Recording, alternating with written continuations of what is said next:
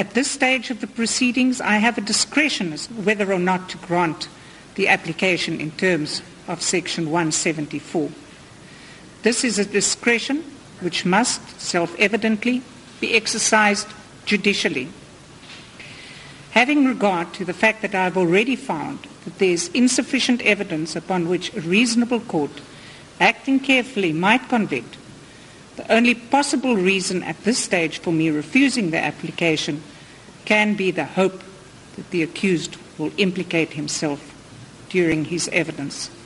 To do so will be a manifest misdirection. See State v. Leboxa. Mr. Mopp argued that the evidence of Sergeant Mellett, Warrant Officer Stefanus, Captain Lutchman, and Captain Hendrickse, who all testified that the accused informed them that the deceased wanted to see the nightlife in the township and that it was at her request they drove back into Gugulethu. He argued that this shows that Mr. Tongo did not take the detour into Gugulethu of his own accord. This submission cannot be sustained. The entire hijacking and killing was planned to take place in Khayelitsha. But even if he is right, the issues raised by Mr. Mopp can only be answered in favor of the state if the accused incriminates himself.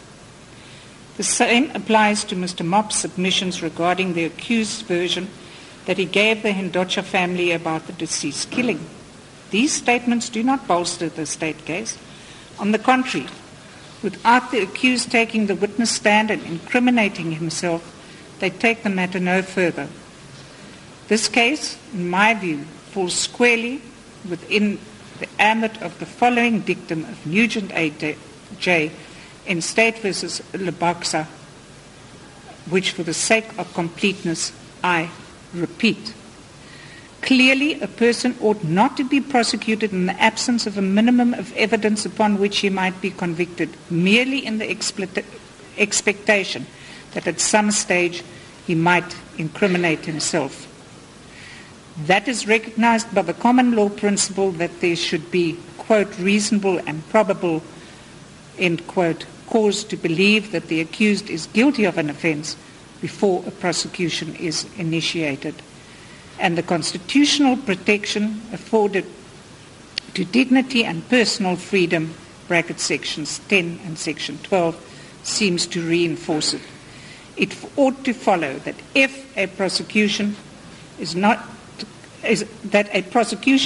to be commenced without that minimum of evidence, so too it should cease when the evidence finally falls below that threshold. In my view, the evidence presented in this case falls far below this threshold. In the circumstances, I make the following order. The application in terms of Section 174 of the Criminal Procedure Act is granted. The accused is found not guilty on this charge, and Mr. Malombo is not granted indemnity from prosecution.